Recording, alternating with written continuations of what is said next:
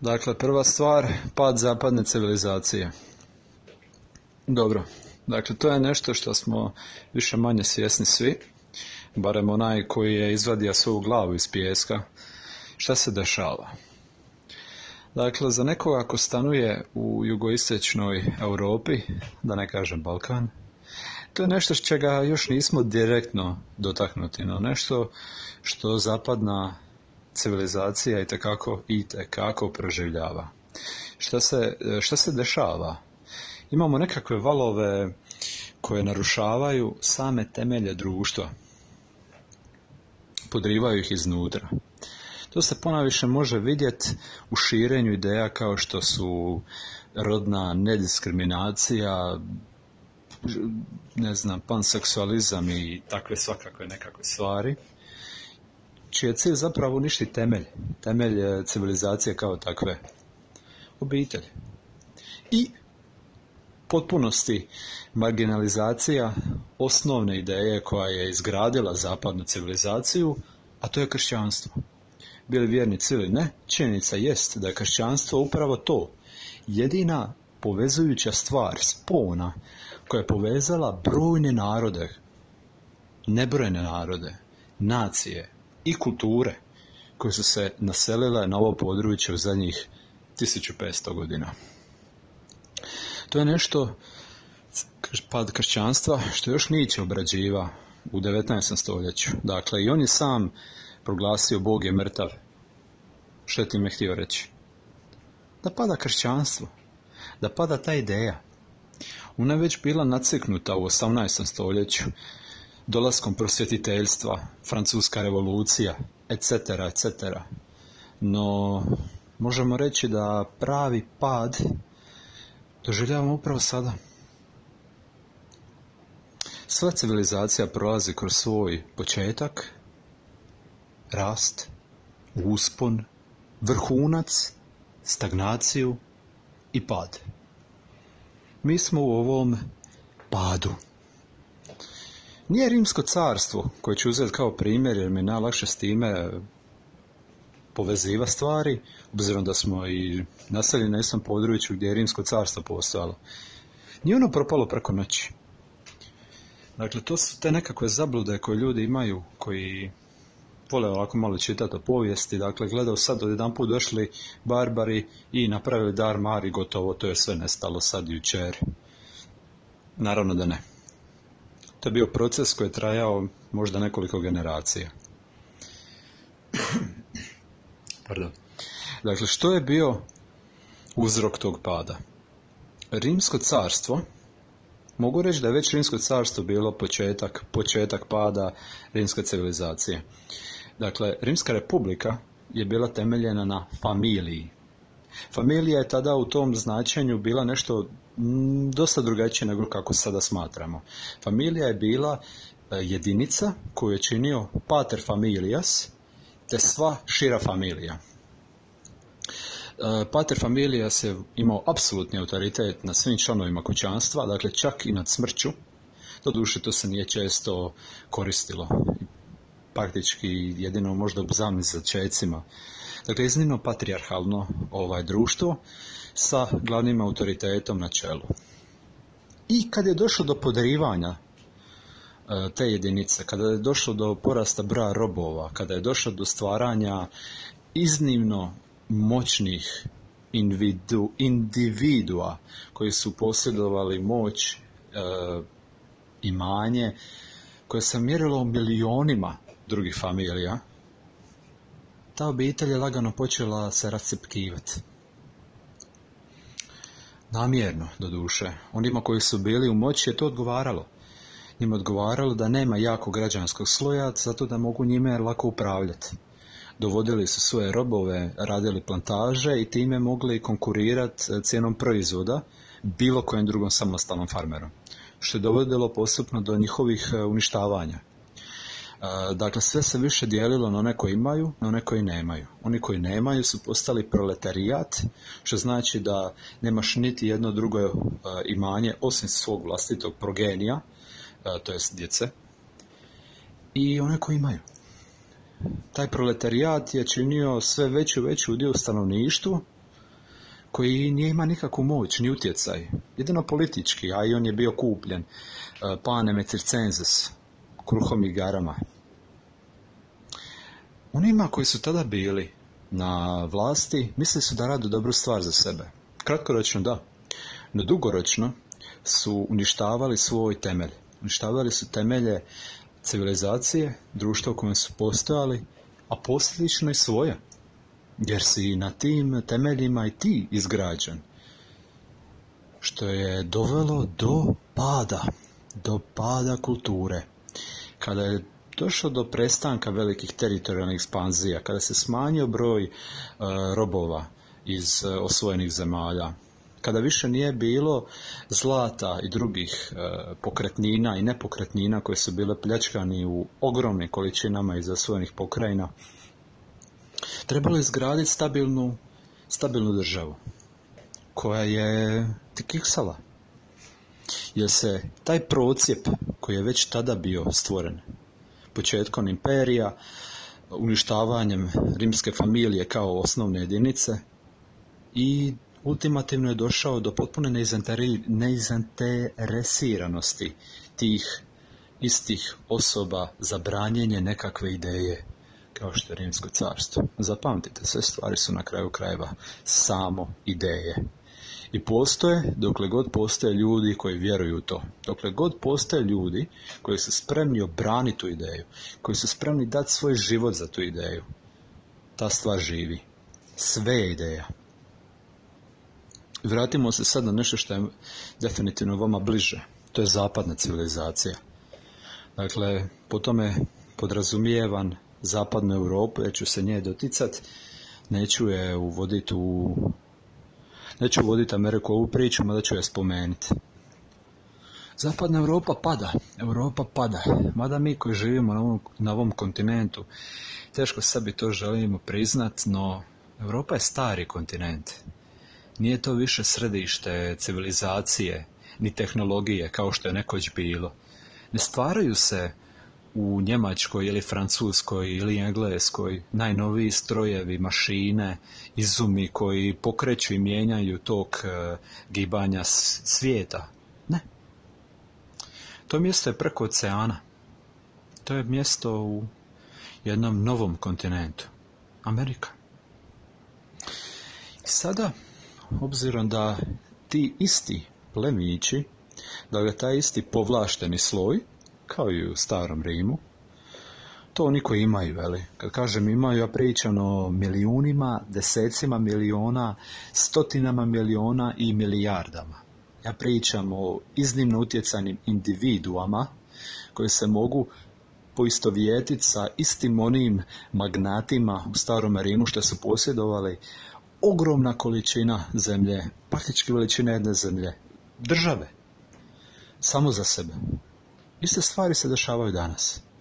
Dakle, oni žele osigurati svoj kontinuirani dohod prihoda. Ono što se dešava u Europi je pad nataliteta, posljedično smanjenje potrošačke klase, posljedično smanjenje produktivnosti, posljedično pad BDP-a, posljedično pad konkurentnosti na svjetskom tržištu. Moramo zapamtiti, sada živimo u globalnom svijetu, dijeliti zemlje na istok-zapad praktički nema ni smisla. Ako sad ne igraš na svjetskom tržištu, ti ćeš izumrijeti. Dakle, dinosaurima više nema mjesta ovdje. Ili ćeš se prilagoditi, ili ćeš potpunosti postati marginaliziran. To što prije shvatiš, to bolje. Dakle, oni primjećuju taj pad nataliteta i evo uzet ću Njemačku za primjer, jer je najaktualnija. Dakle, su se pitali kada su Njemci praktički pozvali 1 milijun izbjeglica da dođu u njihovu zemlju, zašto su to radili? Koje budole? Ne. Dakle, ti Njemci su napravili plan, obzirom da su sistematičan, discipliniran i logično nastrojen narod, da su uvidjeli da njihova dobna piramida je jako kritična, da će se urušiti. Da će oni kao nacija izumrijeti i postati nebitna ukoliko ne budu doveli novu radnu snagu koja bi mogla povećati potrošnju, koja bi mogla time povećati BDP, koja bi time mogla povećati i proizvodnju. I nisu birali. Ja mislim da su tu napravili grešku. jer su posijali sjemena budućih okršaja koji ćemo tek uslijediti u idućim godinama, vidjet ćete. To građanskih i kulturoloških. Dakle, oni su doveli ljude koji već skoro 1000 godina ciljaju na ova područja. Bliski istok.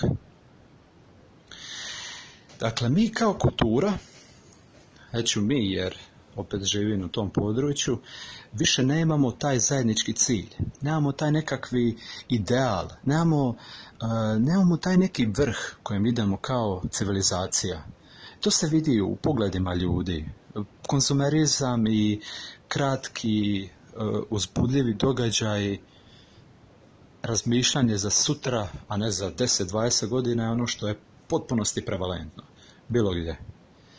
I bilo kakve ideje o ekspanziji ili nekakve takve patriotske, nacionalističke ideje su stvar prošlosti.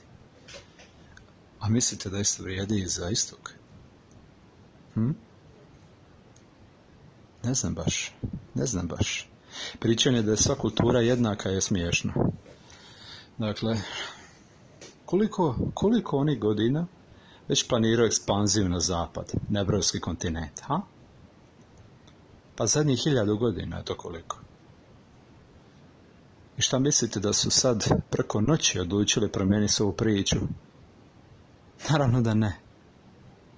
To je jedna potpuno drugačija kultura. Jedan potpuno drugačiji civilizacijski krug. Jedan potpuno drugačiji mentalitet koji je nekompatibilan. Oduvijek je i bio. Zato se svijet na ovom kontinentu oduvijek je dijelio na zapad i na istok. No, Njemci su otvorili branu i primili svoju zemlju milion, ako ne i više, izbjeglica te time posijali sjeme budućeg razdora. A kako su oni uspjeli to provući pred njemačke narode? Pa samo pogledajte kako su se priče i nekakve stvari u kojima jednostavno ne možeš izbjeći pojavile u zadnjih, praktički iznenada u zadnjih nekoliko godina.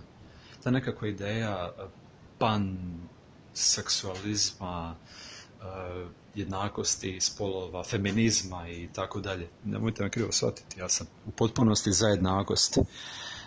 No, to su po meni marginalno bitne stvari, bitne su stvari, ali ne u toliko mjeri koliko se sada oglašavaju na sva moguća zona. Ja mislim da je sada gore biti rasist, ksenofob i homofob nego da ubijaš ljude na ulici. Mislim da je to okruženje u kojem živimo. Da se ne krivo ne shvatimo, u potpunosti sam za jednakost svih mogućih rasa, spolova, seksualnih opredjeljenja i tako dalje, neću ni ulaziti u te priče jer su smiješne. No, zašto se to počelo širiti na sva vrata?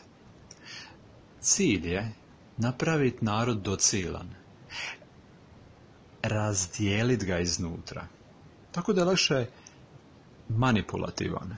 Što se radi sa medijima, masovnim medijima, internetom, koji je u šačici nekolicine velikih korporacija.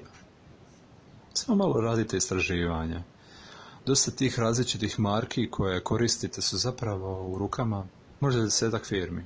Ista stvar vrijedi i za medijske korporacije.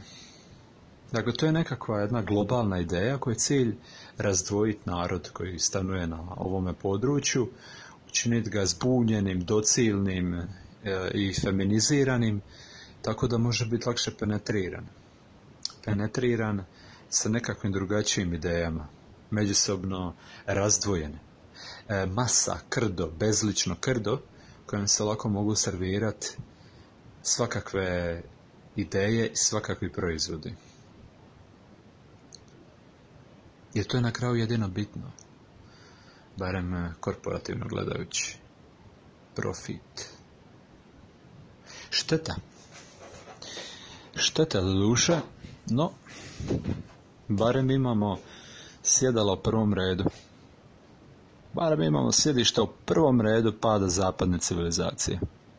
Pa hej, uzmi čips, kolu, kokice i promatraj predstavu. Možda želiš biti uključen u predstavu. Kako hoćeš. Kako hoćeš, no osobno ne smatram da je ta predstava dovoljno vrijedna mojeg vremena da bi u njoj sudjelovao. Osim možda kao spektator, jer na kraju krajeva to uvijek i možeš.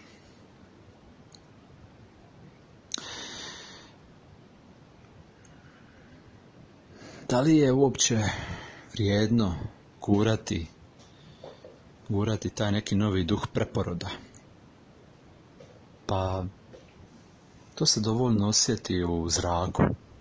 Je li uopće sjeme preporoda tu? Ne bih rekao. Francuska revolucija se nije dogodila preko noći. Pad Bastilje i na događaje koji su slijedili su samo bili iskra koji su pokrenuli eksploziju. Tinjalo je nešto u tom narodu.